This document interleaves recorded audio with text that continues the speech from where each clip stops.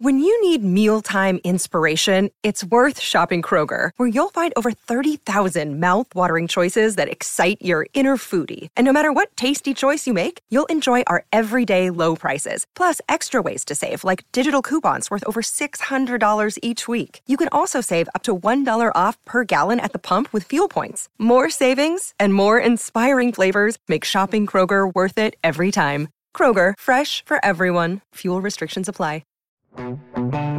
Welcome to the Go Big Redcast with Dave, Honky, Mac, and Boomer. Welcome to the Go Big Redcast. I'm your host, David Gaspers, and I'm with Honky. Well, it's good to see Creighton Athletic Director Bruce Rasmussen taking to the old SEC scheduling model and having Bemidji State in tonight for a basketball game. How did that game turn out, Honk? Well, they were down by about 6 at one point, but then I think they went on a 50-10 run, so good for the Blue Jays. It must have started with the subs, I guess. I'm also with Boomer. I'd just like to put in a request for Husker basketball for those of us with heart conditions or substance abuse problems. Can you please just go out and just clobber Illinois just to give us a break for one game? Boomer, you been sniffing glue again? Well, I keep picking the wrong week to quit, so I try, and they keep bringing me back. So. That's right. It's very addictive, you know. What can you say?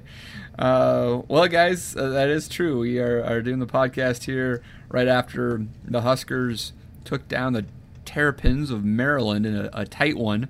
It wasn't exactly a pretty game, but it was a win nonetheless. Sixth in a row for the Huskers, now 20-8 overall, 11-4 in conference. And I believe our own Honky was at the game. Can you give us a in-person breakdown of what you saw there, buddy?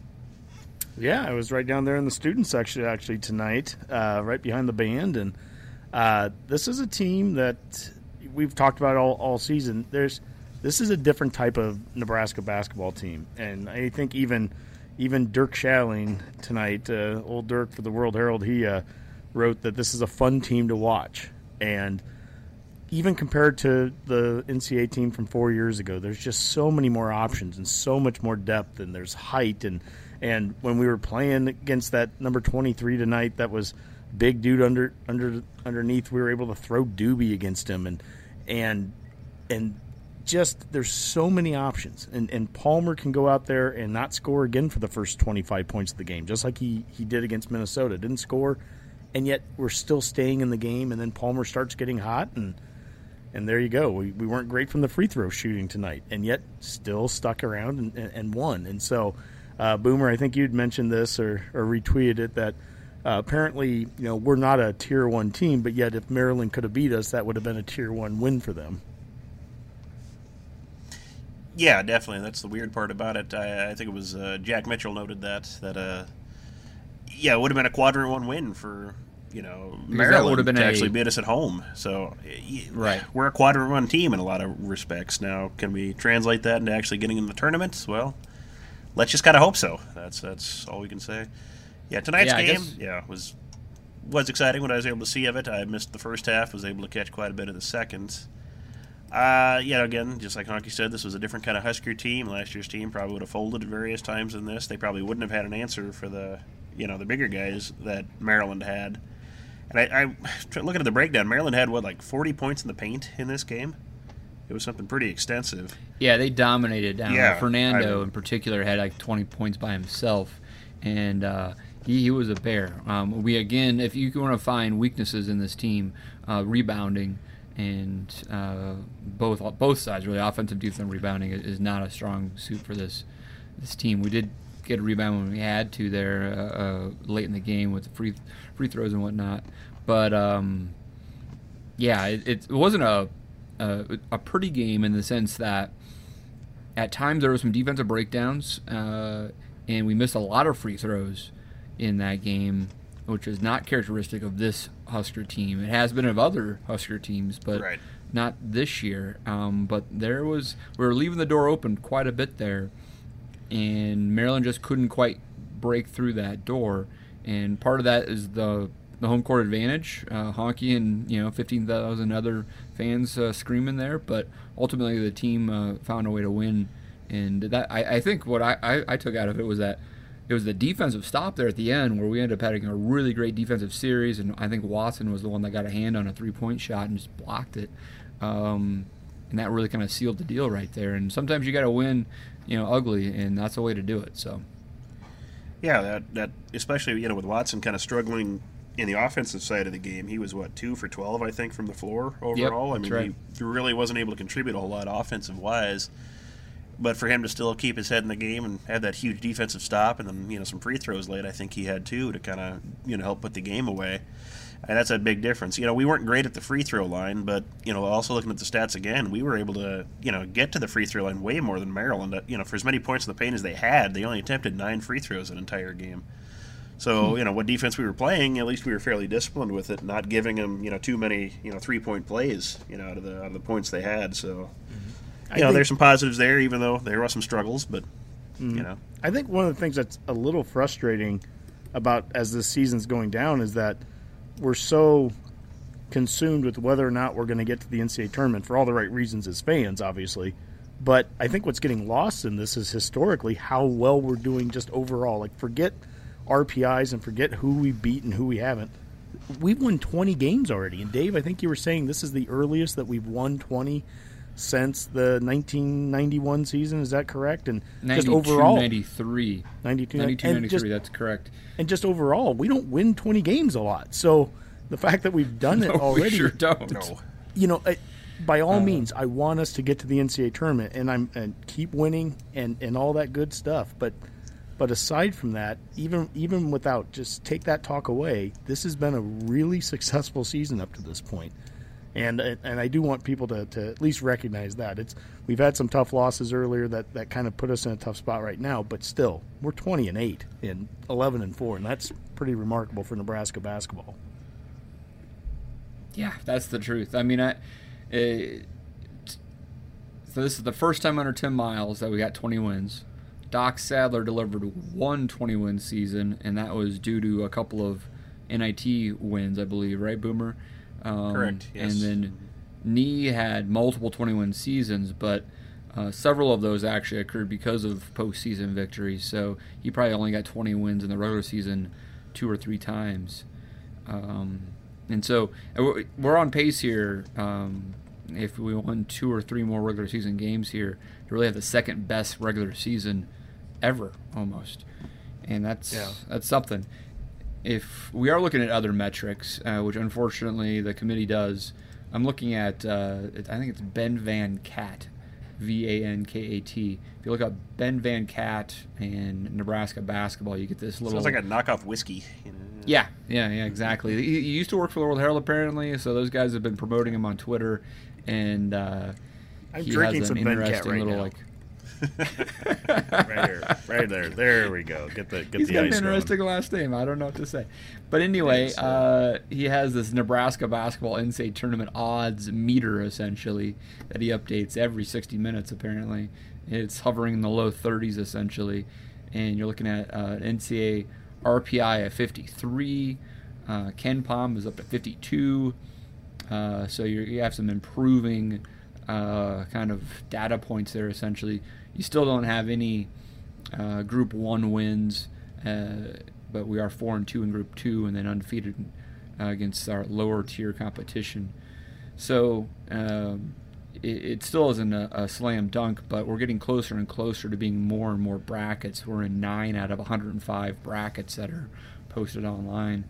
Joe Lenardi's had us as a first 4 out for the last several days. Is that right, Boomer? Probably almost the last week? Yeah, been about the last week or so, yeah. So we're just kind of hovering in that first 4 out or the next 4 out in his brackets. So yeah, my sense right there, yeah. My sense is that even though Maryland won't show up as a Tier 1 win, I think the Joe Lenardis of the world who are actually looking at this, and it's not just using an RPI or some sort of statistical method to determine who makes the field, it is probably going to put a little more stock in this win than some of our others. Maryland is a well-regarded program with a good coach and a lot of talent there. They're not having a great year, but they're not having a horrible year either. And even though maybe they're not a high RPI team, I still think a lot of people are going to think that's a win that Nebraska needed to have, and they ultimately got it. So we'll see if that maybe pushes us over the edge and lands in a bunch of extra brackets suddenly over the next couple of days. Maybe Leonardi pushes into a first four in. Yeah, I'll tell you, that was a good team tonight, Maryland. They're young. I mean, they don't have – I think they had one senior. And so I think we're hitting them as they're hitting their stride and playing pretty well down the stretch. They had some definitely some good players on that team.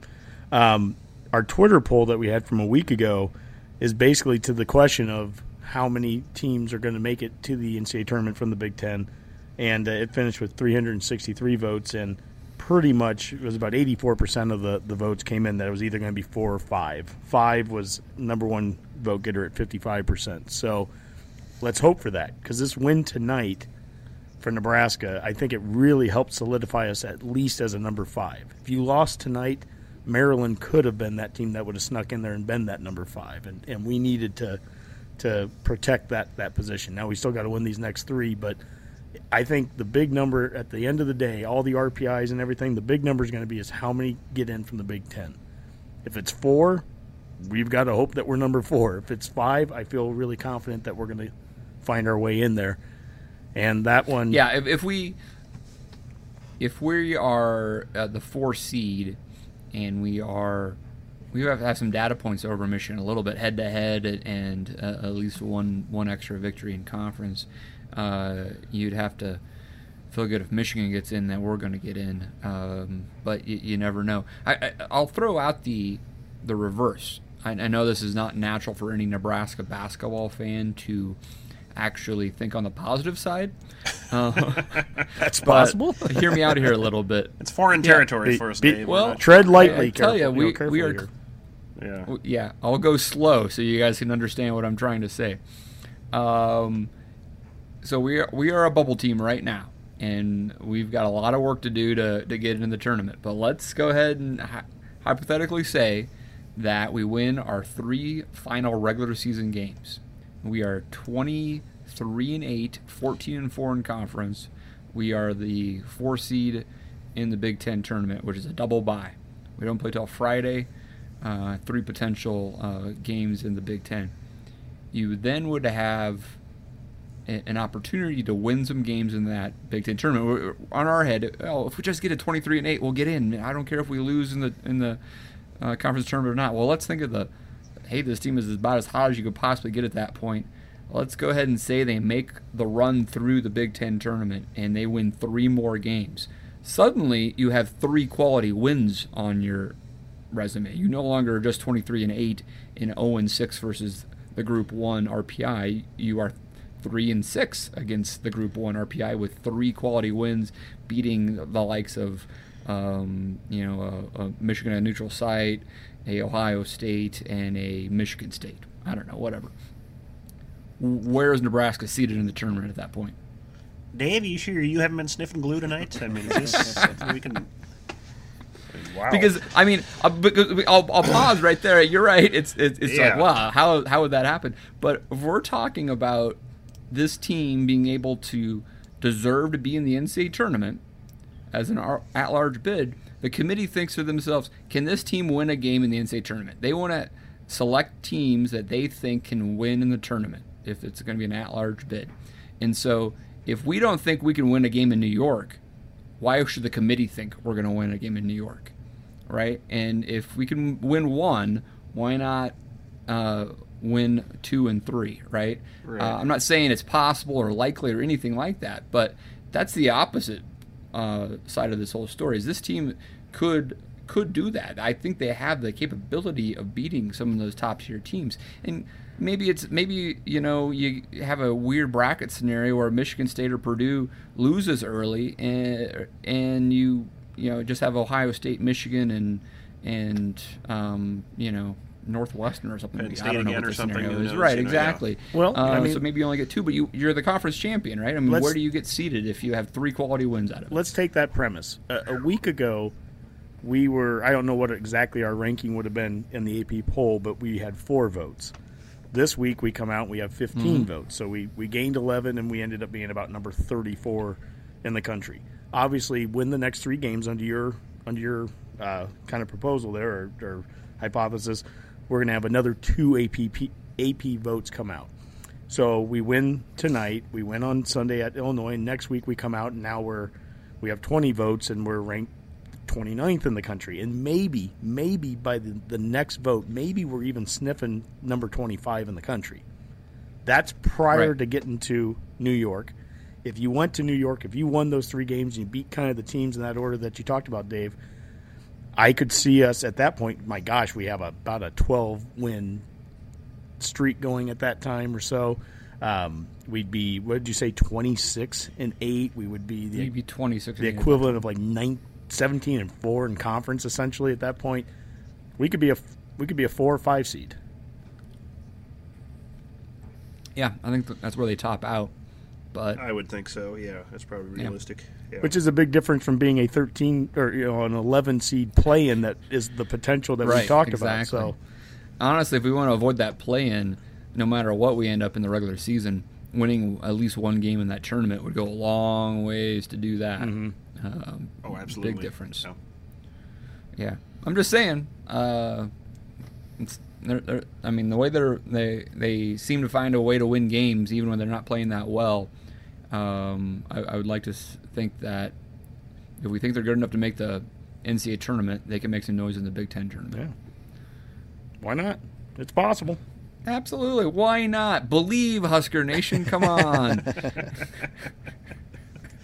I mean, come on. Mac is so ecstatic about Nebraska basketball at this point. He couldn't even stand being on the show tonight. Well, he's too excited. He just can't get off the bandwagon. He didn't have time to jump off yet, so it's still. He went to the Rutgers game. He's too excited still. So. He is committed. I'm sure he's got like a basketball on his head now and a whole 9 yards. Referee's jersey. All right, guys. Anything else on Nebraska ball? Not for me. Just keep winning. Right, well, just keep winning. Scarlet-colored glasses. All right, guys, next on the Go Big Redcast, let's talk a little football with scarlet-colored glasses. And, Honky, let's lead off with a Twitter poll. What do we got going on this week? What do we ask our fans? Yeah, this is actually, Dave, a follow-up from one that we did about a week ago, and we didn't get to on last week's show with all the recruiting going on. But it has actually something to do with recruiting, but on the front end, and that is with Nebraska high school spring ball or not. And so we asked this question a couple weeks ago, and now here we actually have the final results. We had 596 votes, so that's a good response here. And it was whether or not should the state of Nebraska allow spring football practice like a number of other states do.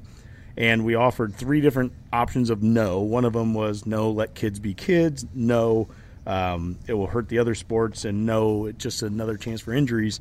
And then the last one was yes, and 60% of the respondents said yes, that we should have spring football. Only 3% said no to the injuries, and then we had 23% saying no, it would hurt other sports, and 14% said no, let kids be kids. I look at it simply from a development standpoint, is that are we hurting in-state recruiting? Let's call it the brand of in-state kids. Sure. Are we hurting the brand by having kids that they're talented kids in this state? We all know that, but they just, by the time they get to the recruiting level, they just haven't played as much football, And when I look at some of the no's here, I think of like, let the kids be kids. And I'm like, yeah, I agree with that, until I think of every other sport that has kids going year-round as early as 6th grade, it seems like. When I think about no, it hurts the other sports, that's a legitimate concern, I think, especially at the smaller school levels, the Class C's and even B's. But at Class A, I think it could work where kids are a lot more specialized. The injuries, again, only 3% said no on the injuries. But that is a legitimate thing, and I think, Boomer, you really kind of hit on that when we talked about this the first time. You would have to figure out a way to kind of limit maybe how much contact and all that would go on during it. But I just know that our coaches go down to Texas, they go down to California and Florida and stuff, and they'll hit on that in the springtime. They'll go to spring practices, and that's a lot of times when you'll see guys getting offers. Patrick Witt, I remember him being the QB. He was at Georgia, and he's at a predominantly running team, transfers over to, I think it was the Dallas Metro, Dave, and I think you were living out there at the time. Yeah, that's right, yeah. He goes out there to a high school, and he hasn't even played a game. He's just in spring ball practicing with this one school, and that's when a bunch of schools came in and started giving him offers.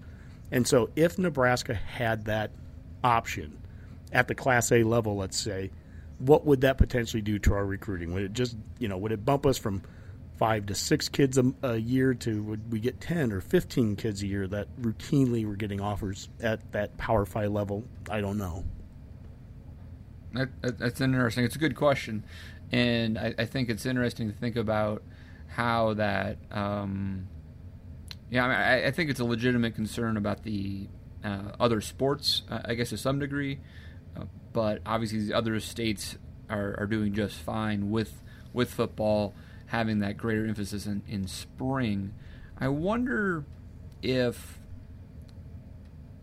you would compare our Nebraska high schools today and what type of offenses they run compared to what they ran when Osborne had been running the I for 2 decades, and how much similarities or influence having that type of offense at Nebraska influenced Nebraska coaching staffs at the high school level to run similar offenses, and how far that's drifted apart in the last 2 decades. Honky, any idea on that? I think we'll find out a lot more about that even with the coaches clinic that we'll go to. Is that absolutely to your point, just sports in general in this state, they tend to funnel down from the state university down to the high school level. You see it in volleyball. Why are we such a volleyball powerhouse at the high school level? Basketball, go back to the 90s under Danny Nee when we were running a very specific style of offense up and down the court, and then you think of those Nebraska Bison teams that we used to have, those All-American teams that were playing in the summertime, and they would go to Vegas and then to those tournaments, and they would beat the best schools or the best teams that came together from California and Texas and so on. So, I think that there's some truth there. And in football, definitely we've talked about the style that we're going to be playing, I think can funnel down a lot easier to the high school level in Nebraska than a pro style can. So you have that. One of the things that I think that's intriguing. Yeah, go ahead. Well, and one of the things that to hit on with this is that this isn't just that it's not just that California and Florida and Texas, the big states, are doing spring ball. Connecticut was like they have an option there, and so that's just one of those other states. And I don't know if you looked it up, Dave, but what's going on in Colorado. But if Connecticut can at least give an option to schools, I'd like to think that Nebraska could at least do that. Not forcing anyone to, but is there a potential to allow schools, especially at the Class A level, to be able to do it? I don't know. I think it could make some sense to look into. And Boomer, what are your thoughts on it? Yeah, what are your thoughts? I swing the other way on this. My understanding, I'm not sure how many states absolutely run, spring ball. I think last time I looked, it was about 16 or so, and most of them are the, traditional, state powers of football. The Texas, the Georgias, the Floridas, Alabama does. And then you've got, states like Connecticut and I think Vermont allows, spring football. And I'm not sure if it's really helping their recruiting footprint, things like that, or the quality of their players to an extensive degree. And states like Ohio and Pennsylvania, as far as I know, don't have spring football, and they seem to be able to, churn out a decent amount of recruits there. I mean, they are available. And I think we touched on this the last time we talked about it, and I think all the 3 no choices he offered in the poll, I think, are all very legitimate concerns that you need to have with football. You need to let kids be kids. I think we kind of lose sight of that sometimes here. And you'd mentioned, the people that, all the other sports, even in like 6th grade, all of a sudden you're in club volleyball or club basketball all year round. And, I'm not a big fan of that either, and I know, Mac last time around, he was even, railing against that as well. He's kind of opposed to that whole mentality. You've got to let kids have a chance to try all these different things. Just because they like it in 6th grade doesn't necessarily mean they're going to like it when they're a sophomore, or, maybe they'll find they were a better fit for a different sport as they kind of grow up. I mean, these kids are still growing in junior high and high school.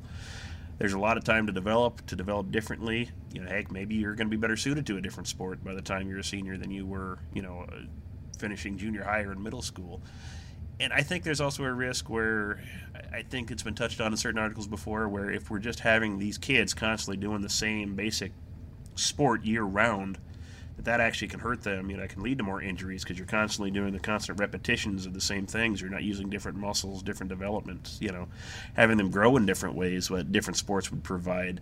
And that can actually be detrimental to them in the long term. And football, I think, is really susceptible to that as well, with concern about concussions. We touched on that last time too. There's been pushes in states lately to limit the amount of full contact practice in various states just because of concern about concussions and concerns about parents letting kids play the sport at all. And that's not just football. I've even seen calls for reducing the amount of headers that are allowed in soccer, or even eliminating that altogether. And I think we're just going to, all of a sudden throw spring football into this. So you're going to even get more concern from parents saying, okay, we don't want our kid, getting hit in the head for, half the year. Sure. In high school, you're going to totally lose these kids altogether. I think that is a big concern, a big risk. For what I think is probably a very limited reward, I think, for most people involved in it, for players and for Nebraska in general. I don't think. Sure. I mean, what's the real reward? I mean, maybe one Nebraska player moves up half a star or something. I mean, if it's that close of or fine of a line that 2 weeks of spring ball is going to be the difference. We should be aware of that anyway. I would think. I don't know if it's really a recruiting thing. I suppose they might have more exposure to other programs, but it might be more about a development pipeline to Nebraska, right? I mean. And a lot of these spring balls, we talk about, Texas, for example, the 7-on-7 culture there is immense. I mean, they're not playing contact football the whole time. A lot of that is non-contact drills, which there's a whole other conversation on whether that's valuable or not. I'm sure Honky could jump in on how much he likes or dislikes 7-on-7 stuff. But so I mean, there's different ways to do this where you don't have to actually be increasing the risk to head injury. But I think your points are very valid there, Boomer. I mean, the culture is changing immensely on how that's done. So I had a buddy he's coached for about 20 years out in California. Now he just moved out. Now he's coaching in Virginia. But California, that's where 7-on-7 is as big as you'll find it. And his thoughts on it are about what mine are. But Boomer, to your point about kind of the recruiting piece of it, probably the biggest difference that's going to help Nebraska recruit Nebraska kids now, or getting Nebraska kids, more exposure, is probably at the end of the day doesn't have anything to do with spring ball. It probably has to do with Nebraska recruiting Nebraska. That's the thing that builds up the brand. If Nebraska is going after its in-state kids, if it's going after the Snodgrasses and the Garrett Nelsons, and so I'm not just saying a Frost thing. Those guys obviously got offers from Riley. But if we're going after and we're finding more of our own guys, it's probably not as big of an issue. But if we weren't, and this is what's happened in the past, when we weren't, it really became tough for kids. Like, they had to go out of their way to get noticed and recognized. So a Cameron Jurgens from Beatrice would have to basically drive all the way out to St. Louis to go to a rivals camp to finally even start to get recognized on top of. That's the closest they had a camp to correct. Go to, right? And so a lot of times it's almost as much about exposure and just getting more reps, being more prepared when you get to the college level, so that it's not that we don't want Nebraska kids to be known as the ones that they're not as ready they're not as college ready because they haven't been playing as much. And so even though there's only 18 or so states that are doing it right now, they also are the states where probably 90% of kids are coming from. So, again, I don't have an exact number for you. If Nebraska averages 5 to 7 kids a year that are going some kind of Power 5 school, is it worth it if it jumps to 10 to 15? I don't know. And if it does jump to 10 to 15, I'd like to think it's almost not even going to be because of this. I think it's going to be because Nebraska now is starting to be the school to really go out and identify kids, and we're going to grab them anyways. I'd like to see Nebraska every year get the 5. I said that a year ago. I'd love to see 5 a year, kind of as just a good average, be in-state kids that Nebraska's going after. So, yeah. Regardless of the spring ball thing, I guess what I would want to add to this before we wrap up is I'm intrigued with the idea that Nebraska high school football coaches can take the Scott Frost offense and start utilizing that at the high school level, and that could immediately result in more impactful walk-on players and scholarship players from Nebraska high school ranks, just because of that transferability. And I think that could be something that he talks a lot about, unity of purpose, right? And that even goes outside the walls of Memorial Stadium in some ways, right? Yep. Over time, over the next 5 or 10 years, if this program has success, and it's Nebraska high school football starts to actually replicate those type of offensive schemes, that can actually add to our success as well. And we're all rowing the boat in the same direction. Right? So Absolutely. that's just intriguing. We just got a call from PJ Fleck about a trademark infringement there, Dave. So let's watch out for that. Well, at least he's listening. That's good true. to know. Yeah. Well, we offered him a nice sweater vest. So. Yeah, we're talking about Oh, go ahead, Honk. Fire away. Well, I was just going to say, I mean, as regards to recruiting, it looks like Tennessee Director of Player Personnel Bob Welton. This is kind of breaking news for us tonight. By the time people will be hearing it tomorrow, it won't be. But it sounds like Bob Welton is going to be leaving Tennessee to come to Nebraska in some kind of role.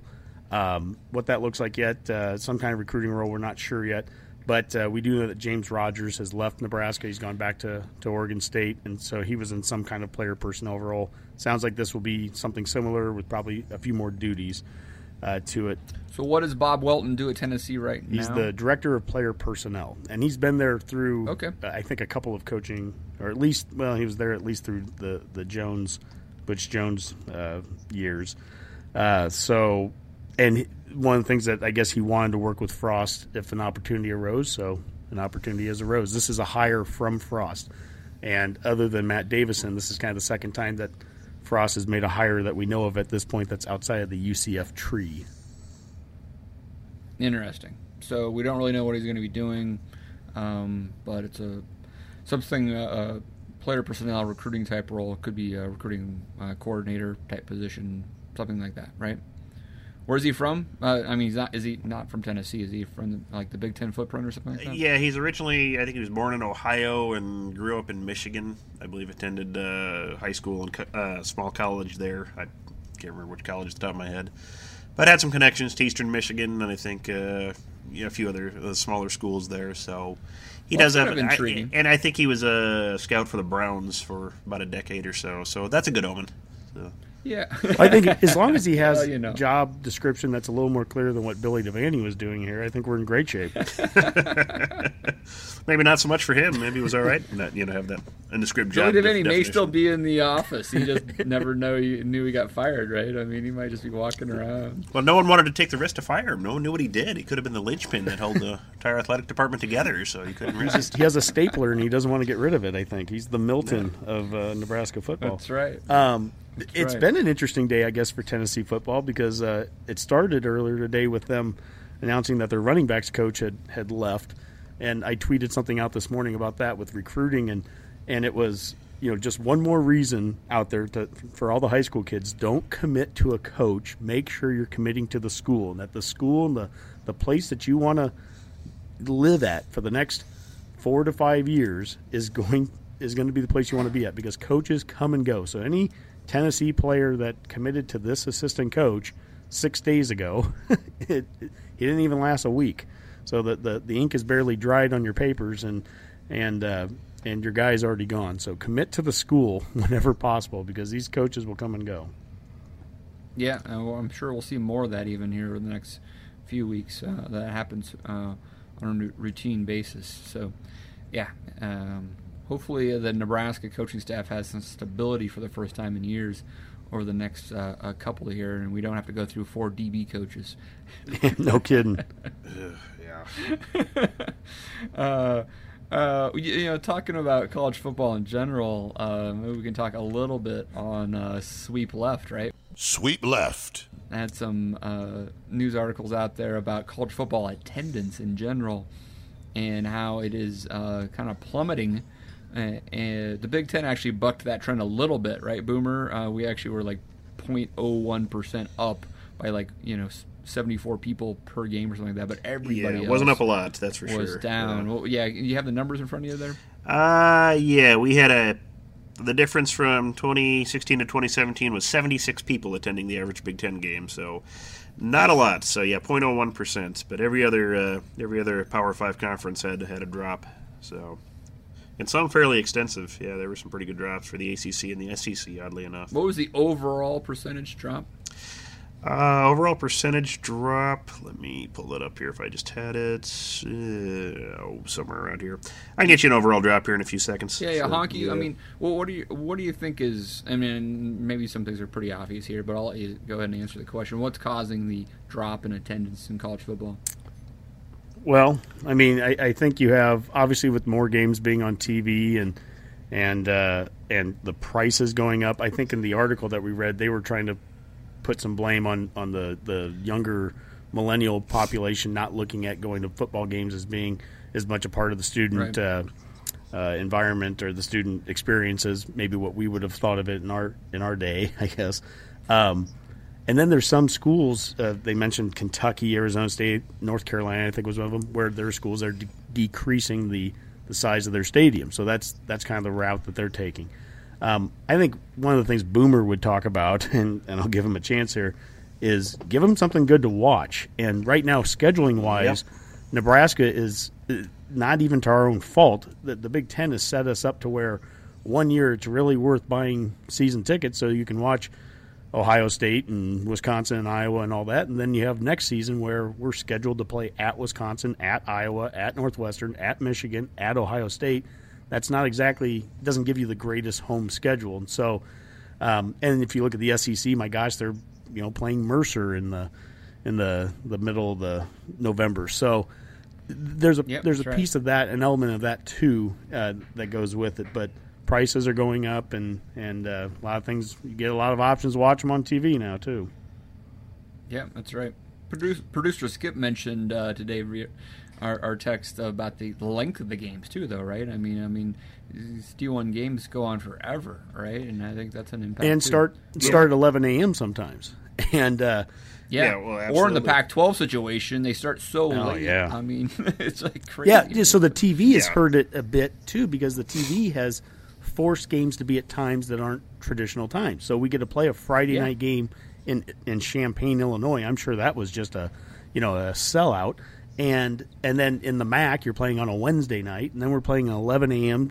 And then to your point, Dave, you're playing at 10 p.m. like we did that time at Fresno, and that's all to accommodate TV. And so you can only accommodate TV so much without it eventually at some point affecting probably the what's going on in the stands. And that even feeds over into the bowl games, because we looked at that. The bowl game numbers have gone down as well, and we're kind of like, well, duh. I mean, I think we looked up, there's 35 bowl games in 2010, and now there's 40. They've increased 5. The Popeyes Bahama Bowl is not packing in huge crowds. They're packing in the stadium. Yeah, the stadium's 15,000, unfortunately.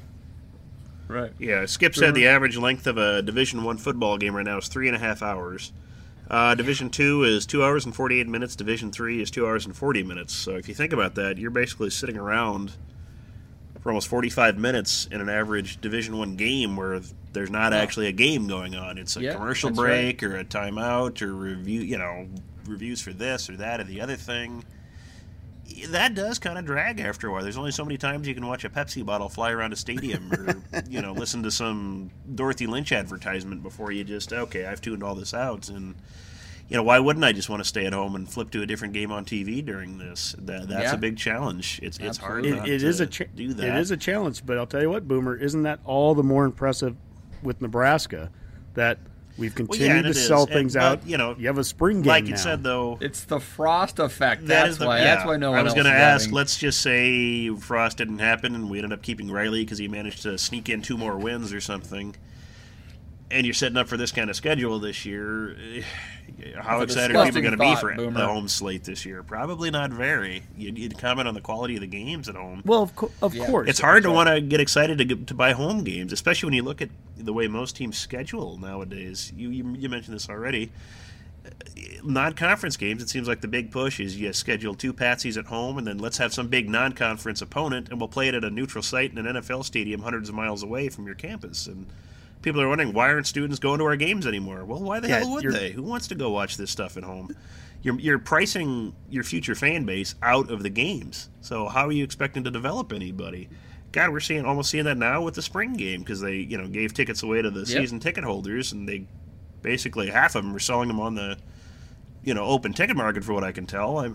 you're pricing your future out. Maybe it's just a short, maybe they see something we don't, and let's take all the profits now in the short term before TV contracts implode in 5 years or something, and this all comes crashing down. Maybe they know more than we do, but Boomer in the you're bubble. not setting yourself up for long-term success here, I don't think. And maybe we're just on crazy pills, but you'd think they'd see some of this. I don't know. I don't know. I think the Frost effect.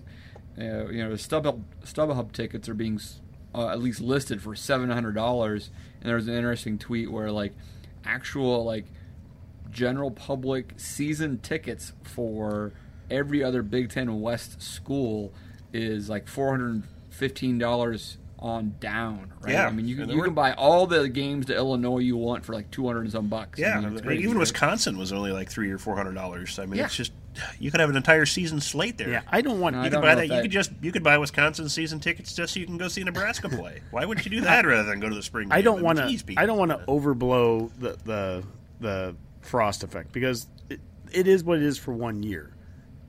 What's more important with Nebraska football is that it has withstood Callahan. It has withstood embarrassments of Pelini. It has withstood Riley. That it has sold out. And I know people can sit there and say, oh, well, that one game wouldn't have sold out. They didn't give these tickets. I don't care. For 50 years, that place has sold out, that stadium. The tickets at least have been purchased. And the Frost effect, you know what the Frost effect needs to be more important than anything is win some football games. If we can win football games and be even remotely close to the football team that we experienced growing up, I'm really confident that we will have that stadium legitimately packed week in and week out. And yes, by all means, we can also focus on the fact that, in terms of next season, even though we don't play all those teams I mentioned on the road, we do have Michigan State coming here. We do have Colorado coming here. And those other games, just win them. And if you're playing good football, if there's some local kids that are also getting on the field that are recognizable names and all that, that's kind of that was the old Nebraska pattern, right? You used to see, the signs that came in that were, North Bend for Nebraska and, Ord for Nebraska, and they'd be rooting for their one kid that's on the team, and, 1,100 people would show up. And so those are the things. I think it's impressive that Nebraska, to me, is a little bit of an outlier to this article. And legitimately is. I mean, we've been a growing stadium. We're 15,000 more seats than we were basically about 11, 12 years ago. We were about a 75,000 seat stadium. Now we're 90,000. And we've talked about this before. People are like, well, what's happened to our backlog of ticket owners? Well, they have tickets now. That's what's happened. We don't have a backlog anymore because we built the stadium up. So, yeah. All right. Good stuff. Anything else on football, guys? That's all I got there. Around the Van Horn. All right, next on the Go Big Redcast is Around the Van Horn. It's our first baseball segment of the year. The Huskers are kicking off the season here this Friday down in Arizona at the Husker Classic. Yes, it is in Arizona, and it's called the Husker Classic. And they play UC Riverside in Washington State, I believe, this opening weekend. I think this team has a lot of potential because we have some key returning starters like Luis Alvarado, who will be starting this year and has a lot of potential there to be a Friday night starter with a lot of heat. And hopefully we see Scott Schreiber and a few others really have some of their best seasons. Guys, what are your initial thoughts here on Husker baseball? This is a program that's been to the NCAA tournament 3 out of the last 4 years. We're starting to grow accustomed to that, but it's usually kind of touch and go, and I don't think we're currently slated by some of the preseason prognosticators to make the tourney. What are your initial thoughts on Husker baseball? Boomer? Well, just kind of looking at it, looking at Husker baseball, we do have some good pieces coming back. There are some things, Lunsman, being out for surgery certainly doesn't help. But that we lost him for Tommy John surgery, right? And he would have been another starter potentially. Yeah, that would have been nice to have him back. So there is that downside to it. But we've got some pieces back. I think we'll be in good shape. The Big Ten is really I'm not going to say it's winnable for us, but it is a conference where we can make quite a bit of noise, and it's really a conference of about 6 teams, and then everyone else is just kind of scrubs. I mean, really only about. I mean, really only about. Gotten better. It has, but I mean, I know honestly, there's probably about 6 teams that have a legit chance to do anything of consequence in it, and the rest are just placeholders. They might as well be Wisconsin, for a lot of them. So, there is potential there. And actually, surprisingly, as much as I make fun of the Big Ten for scheduling in every other avenue of the sport, or any sport for that matter, we actually do get quite a few breaks as far as the Big Ten conference schedule goes this year. When I talk about most of those top 6 teams, the Nebraskas, the Indianas, Minnesota, Maryland's, we actually get all those games at home this year, which is surprising. We play pretty much all of them, and we get them all at home, including Iowa. There'd be another team I'd consider. It is a pretty good home slate. Yeah, it really is. If you like Big Ten baseball, you're going to get to see all the what should be the best teams in the conference, and we're going to get them all at home. So we do have a good chance to actually show what we can do and take a lot of these teams down. I think if we're going to take a good step as a team and make that NCAA tournament, which most people honestly aren't predicting us to do. I think, on paper, it's either going to be Indiana or Maryland, I think, are the favorites for the Big Ten. I don't think that's going to surprise anybody. And, you've got Nebraska, Minnesota, and even Iowa kind of, hanging around there. Mm. Yeah, Michigan. Try to make some noise. Michigan might make a little noise too. Yeah, I don't think we play Michigan this year, do we? If I remember correctly, I don't think we get them. So we're just kind of off on our own with that. You're never quite sure how we can't play everybody in the conference in baseball, but good job, Big Ten. Thanks. We only play 24 regular season games. Yeah, it's hard to fit all that in. Yeah. SEC actually plays 30, I believe, if I'm not mistaken. Yep. So we could be playing more now. I think their reasoning is that actually would, especially 5 years ago when the Big Ten baseball was really bad, you just kind of drug her through the mud there, but it's actually a lot better than what it was. Yeah, it's better than what it was. I don't think it would hurt us to play something. And the reasoning of not having so many, conference games was that wasn't actually good for you. You're better off going out and try to schedule non-conference, right? Yeah, that's true. Yeah, playing Oral Roberts actually was better for you than playing. And Nebraska's had, absolutely. And Nebraska with having Hawks Field and everything, we've been able to attract bigger opponents to come here and play that some of the other Big Ten schools haven't been able to. So we get that benefit of being able to schedule stronger, or Dave, to your point, we can have a Husker Invitational in Arizona. So all those things come to help. Yeah, it's a whole different world there with the support Nebraska baseball experiences compared to the rest of the Big Ten. Mm-hmm. I know I've gone off on this before, but we're a top 10, sometimes a top 5 attendance in college baseball, and it's not even close, right? I mean, Indiana has somewhere close to maybe 2,000 on average, and most are averaging around 1,000, and we average 5,000. So it's just a different story. I will say from last year to now, I mean, we won the Big Ten last year. I see nothing that tells me that we can't. I know on paper it looks like Indiana and Maryland. I'm not buying into any of that right now. I think we absolutely can win the Big Ten, and so to me, this isn't about whether or not we make the postseason. We've got to make the postseason this year. That's a prerequisite coming off of the season we had a year ago. The bigger question is it's been since 2008 since we've hosted a regional, and this is the kind of year where to take that step as a program, we need to win some games early. We've gotten kind of behind the 8-ball a number of these last few years, and it's because, to Erstad's credit, he schedules hard. We play some really tough teams early on.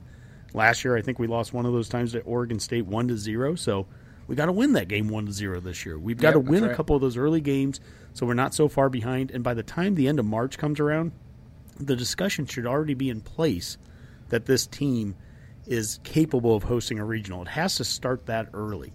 It can't be a thing where we have to go, you have to win 14 of your next 15 games. We can't be in that kind of position like we've had to be in some of the last years. Because in general, I think we do have a favorable schedule in the conference. We have some of the best teams coming here. I hope, Redcast Nation, get out there, get to these games when we're hosting those weekend series, and I think that we can win a lot of Big Ten games this year.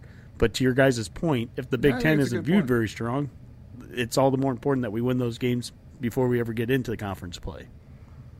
I think there's an opportunity this year, to your point, Honky, that wasn't there in previous years. It's kind of a damned if you do, damned if you don't scenario here, in the sense that we've played kind of a murderer's row the first couple of weeks of the season in the past. We do have Oregon State again this year, which is, I think, a preseason top 5 team. I think number 2 at least in one poll in 2 games. But then it's Utah, Washington State, UC Riverside. We play a series at Wichita State. Those are all winnable games. We should not start 3-7 this year. That should not be the way it happens. We need to have a stronger start. Unfortunately, that also means that we may not have as strong of an RPI as we've had in the past, because we're not going to have that strength of schedule because we didn't play Arizona or whatnot to build up that RPI, even if we lost those games. Mm-hmm. So having a strong Big Ten conference showing is going to be important, and we do have a lot of the home games, so that's great. Again, RPI-wise, we might not be in great shape this year, but we could rack up a lot of wins. I think it's going to be a little bit different of a feel to the season. And you're right, we should feel like they are defending Big Ten champs. I think sometimes how we finish these seasons under Erstad, where we just have not looked good in the NCAA tournament, leaves you with a bitter taste in your mouth until you start seeing them play again, and then you start liking them again, and then you're hoping you're just not going to get disappointed in the tournament yet again if we make it. Hey, Boomer, do you happen to have a chance? Can you look up like what Indiana or Maryland plays in non-conference? You know, there's some. Yeah, I can find out here. I mean, are there some I guess the question is, are there some opportunities for teams like that we know are going to be coming here and playing a series in Lincoln later in the year? Is there opportunities for those kind of teams to maybe get a big win or two that can benefit? You know, the Big Ten just needs an ego boost a little bit. Indiana in particular does a good job of non-conference. Because Indiana opens up at the Britain Resorts Baseball at the Beach series in Myrtle Beach, South Carolina, because of course they do, where they play Oklahoma, K-State, and South Alabama, and Coastal Carolina. So they've got a nice little slate of traditional teams. In the Snowbird Baseball Classic in Florida with Rutgers, Boston College, and Chicago State. Then they travel out to San Diego, or San Diego, or however the Germans pronounce it, I don't know. And then they just kind of settle into the typical, early season games of Pacific, Western Illinois, Northern Illinois, Wright State, things like that before they hit the Big Ten schedule. And they sprinkle in Butler and Indiana State, Notre Dame, Ball State. Do they play Louisville? Like there as well. They typically do. Yes, they do. They do have a game versus Louisville, so just one. Yep. But yeah. They in the past have also gotten Kentucky on that schedule because of the proximity. Mm-hmm. So. Yeah, I don't see them getting Kentucky this year, so I don't see them on there. No. But that's one. Oh no, there's a single game versus Kentucky, wedged between Minnesota and us. So there is one. Yeah, take that back. So, and so I mean, we would benefit. This is a bit of a tangent, but Nebraska would benefit so much if Wichita State, for example, got good again. Yes. Right. Yes, absolutely. K-State, who was good maybe 5-7 years ago in a top 25 program, was good again. Because or even say it if Creighton was good again, puts a little run together. Yeah, those midweek games would suddenly have a lot of value, and we're just missing on that. And there's, Creighton and Wichita State and K-State actually have fan bases that they care maybe not quite as much as Nebraska, but there's a little hotbed here because of the College World Series and the interest in college baseball in general, just a little bit higher in this pocket of the Midwest, and we need those teams to get back to being good, and that would help us. All right, I think that actually reminds me of an article I was just reading on D1 Baseball on their preseason preview, talking about how the College World Series or the NCAA is looking to have stronger relationships with Major League Baseball, and how they might be considering staging some things in Omaha to bring things closer together. One idea out there was to have the Major League Draft in Omaha, probably right before the College World Series. I think that's an intriguing idea. Even as intriguing is maybe at the same time, they could have a Major League Baseball game at TD Ameritrade. And they've already done this with the Little League World Series last year. The Pirates and the Cardinals played in Williamsport for the Little League World Series. You could imagine the Royals or the Cubs or the Twins or somebody hosting somebody in Omaha, that could be pretty awesome event. Any thoughts on that, guys? Oh, I think that'd be something that'd be great, just, for both ends of the spectrum, both for Major League Baseball and for college baseball. Especially for college, because that's one of the most frustrating things about college baseball is it's really not covered particularly well by major sport outlets. I mean, True. It's hard to find good statistics or good numbers or even scores half the time on even ESPN. It's just hard to get any sort of There's specific baseball websites, and if you don't go to those, if you don't go to those, you're not going to find anything. And it might be days till they update anything. Even the Big Ten, webpage sometimes doesn't update stuff for a week because they're put the second intern who's passed out from too much Schlitz or something, that in charge of that. And just having some major league push on their little cachet to it, I think would really kick things up. And I think it would be great for Major League Baseball. You kind of have that college tie-in.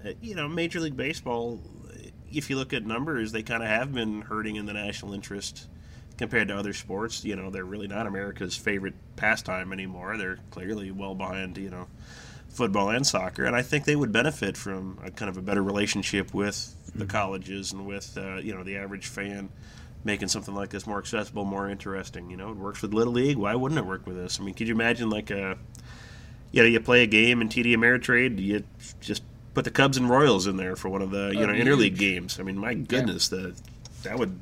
They'd sell that out, and there'd be a line out the door for that. That would be outstanding. Have something like that there. It'd be easy to televise.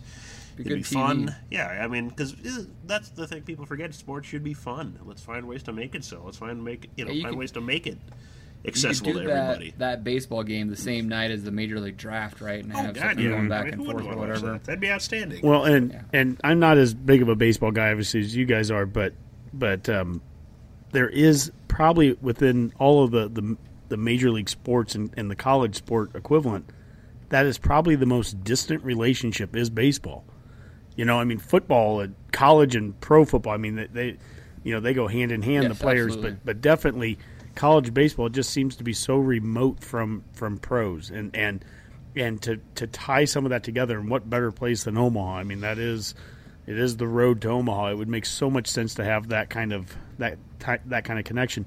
Could you see, at the pro level, could you get a rivalry game like, Cubs and Cardinals? Would they be willing to play a game like that at a side you're probably going to have to, or would it have to be compensate the major league team? I think it'd be worth looking into how they got the Pittsburgh Pirates to give up a home game essentially and play at the Little League World Series. Well, I'm not sure the Pirates owners care that much about their team. So as long as there's money involved, I don't think they care. Well, Dave, I'm pretty sure Dave. You'd have to make sure that everybody feels whole. I'm pretty sure Dave would be coming to Omaha for a Cardinals Cubs game, wouldn't you? Yes, I would absolutely go there. I'm a big Cardinals fan. That'd be amazing.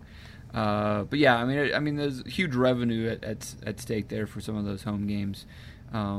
Where you're averaging 35,000, 40,000 fans for the Cubbies or Cardinals, and to just pull one of those out, but I'm sure that can be worked out. I mean, it's possible.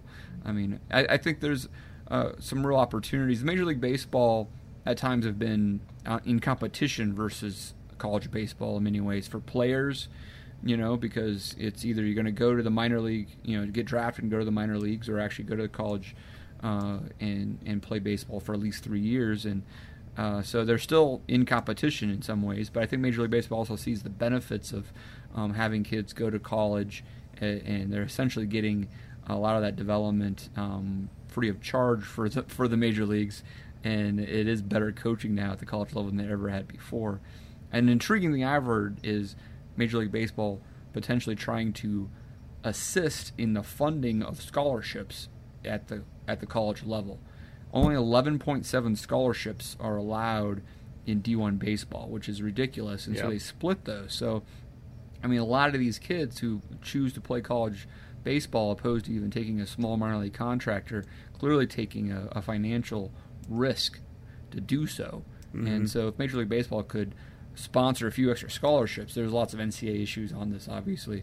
It would change the game for college baseball. It would be huge, because that is one of the, not only are you getting an education, obviously, by coming and playing college baseball, but, compare this to 20 and 25 years ago, playing in the minor leagues and playing up in Butte, Montana, that probably wasn't a whole heck of a lot different than playing at Buck Belzer in Nebraska, right? But college baseball over the last 20 years, and Omaha's been a central point of this, I think, that the expansion of college baseball kind of nationally, you're seeing facilities and better coaching, and it's a little bit more glamorous of a lifestyle for the next 4 years coming out of high school. If you can play college ball and you get to go to school and you get to fly a plane to go and play at Maryland instead of having to take a bus to go between Billings. Yeah, minor league baseball is not glamorous. And that's so the truth.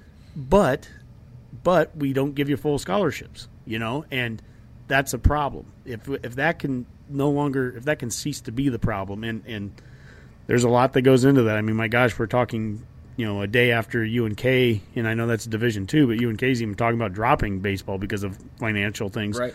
But if minor league baseball could step in and be able to help fund some of that, I think it would just be huge. It seems so ridiculous that this sport is getting bigger and bigger now, and we're getting nicer facilities, and yet we're still stuck at this 11.7 number. I don't know how do you field a team? Yeah, I'm sure there's Title IX implications. Title IX. And the whole nine yards. Yeah. That's a big risk. Sadly, Honky, Butte, Montana lost their minor league team back in 2000. So Butte Copper Kings. So the Copper Kings. Oh my gosh. Yes. I thought that was Bemidji State. I think they moved to Grand Junction. Actually, Dave, you'll have to check that out since you're in the Colorado area. But Grand Junction has a team. Yeah, I think that's the old Butte team. I think is Grand it's Junction. The Rockies now. affiliation. Yes, that sounds correct. I thought Bemidji State was the Copper Kings. What's Bemidji State, Boomer? They're actually the Beavers. They're the Bemidji State Beavers. And a lovely alliteration. I'm glad you know that. Really went out of their way. Are you serious? Is that really it? Yeah. How do you just know Bemidji State Beavers? How do you know Bemidji State off the top of the head like that? I have a lot of hobbies. Let's just say that. And don't tell me everybody knows that.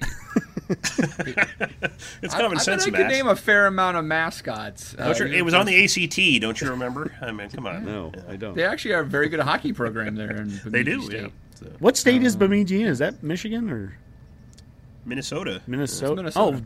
Duh! I should have known that. And Bemidji, Minnesota. Bemidji, Minnesota. Yeah. And every Creighton fan should on the shores of of beautiful Lake Bemidji. So yeah. Speaking of Minnesota, I want to wrap up the baseball thing here, and we'll get out of this show.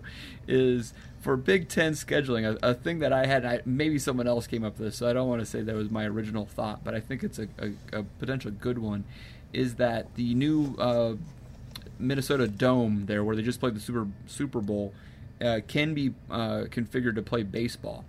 And it feels like you could potentially do a kind of a preseason Big Ten type tournament thing where it's just a little round robin, but you could have some Big Ten teams up there, and you could invite the TCUs and Oregon States and Florida to go play in a really cool environment there in a dome stadium and get a lot of quick games in potentially. I think that Minnesota used to do that, or in the Metro Dome where they would host some tournaments up there. I think you could kind of re-envision that with a Big Ten flair and actually get something out of it. And if they promote it any way like Target Field did, we can expect 2,000 to 3,000 people there for the whole tournament. But no, I get your point though, Dave. I think it would be a cool thing. Yeah, I hear you. I bet Nebraska fans would go up there and watch it. Sure they would. Right. All right, guys. Anything else on Nebraska baseball? I'm looking forward to the season. Excellent. Let's take this out with some parting shots. Honky, what do you got for me? Well, I mentioned Creighton basketball earlier, playing the Bemidji State Beavers. And if one thing I've learned about tweeting about Creighton, and I did that towards the end of the Rutgers game on Saturday, is apparently don't. Because the second you tweet Creighton, we had about 50 people immediately responding about how dare you, and you're a Husker podcast and all that. And so, holy smokes, I was just trying to say, hey, they were... Yeah, I still think it's probably a good thing for us if they win, but they beat us. But beyond the point, the point, we don't like Creighton. I get it. I did want to say just a follow up to our basketball talk. Men's basketball 20-8, 11-4. We're number 4 in the conference. Women's basketball 18-7, 9-3 in conference. They're number 3. So we are. I'll tell you what, man. Bill Moose right now. This guy, the magic touch. Football's going great. Basketball, we've got, we have 2 teams in the top 4 of the conference. Baseball, I'm sure that home schedule that was made years ago, but I'm still going to give him credit. He's the reason that we have Indiana and Maryland coming here. Good times ahead for Huskers. All right. And Boomer, how do you want to? Well, I just kind of wanted to apologize to the Redcasters. We weren't able to discuss and get Honky's good breakdown on John Hopkins lacrosse like we'd promised earlier in the week, since you're an Associate Big Ten member. We'll try to pencil that in for next week. So all of you lacrosse fans, well, just hang tight. We'll get to break down some tape. We're going to have so much more content in future years when we start playing lacrosse and men's and women's hockey, right? Oh, it's going to be outstanding. This will be a 2-hour show. So you got that to look forward to, Redcasters. That's right. We have to do 2 shows a week all of a sudden. All right, guys. It was great talking to you. Good Husker talk all around. Let's call that a Go Big Redcast.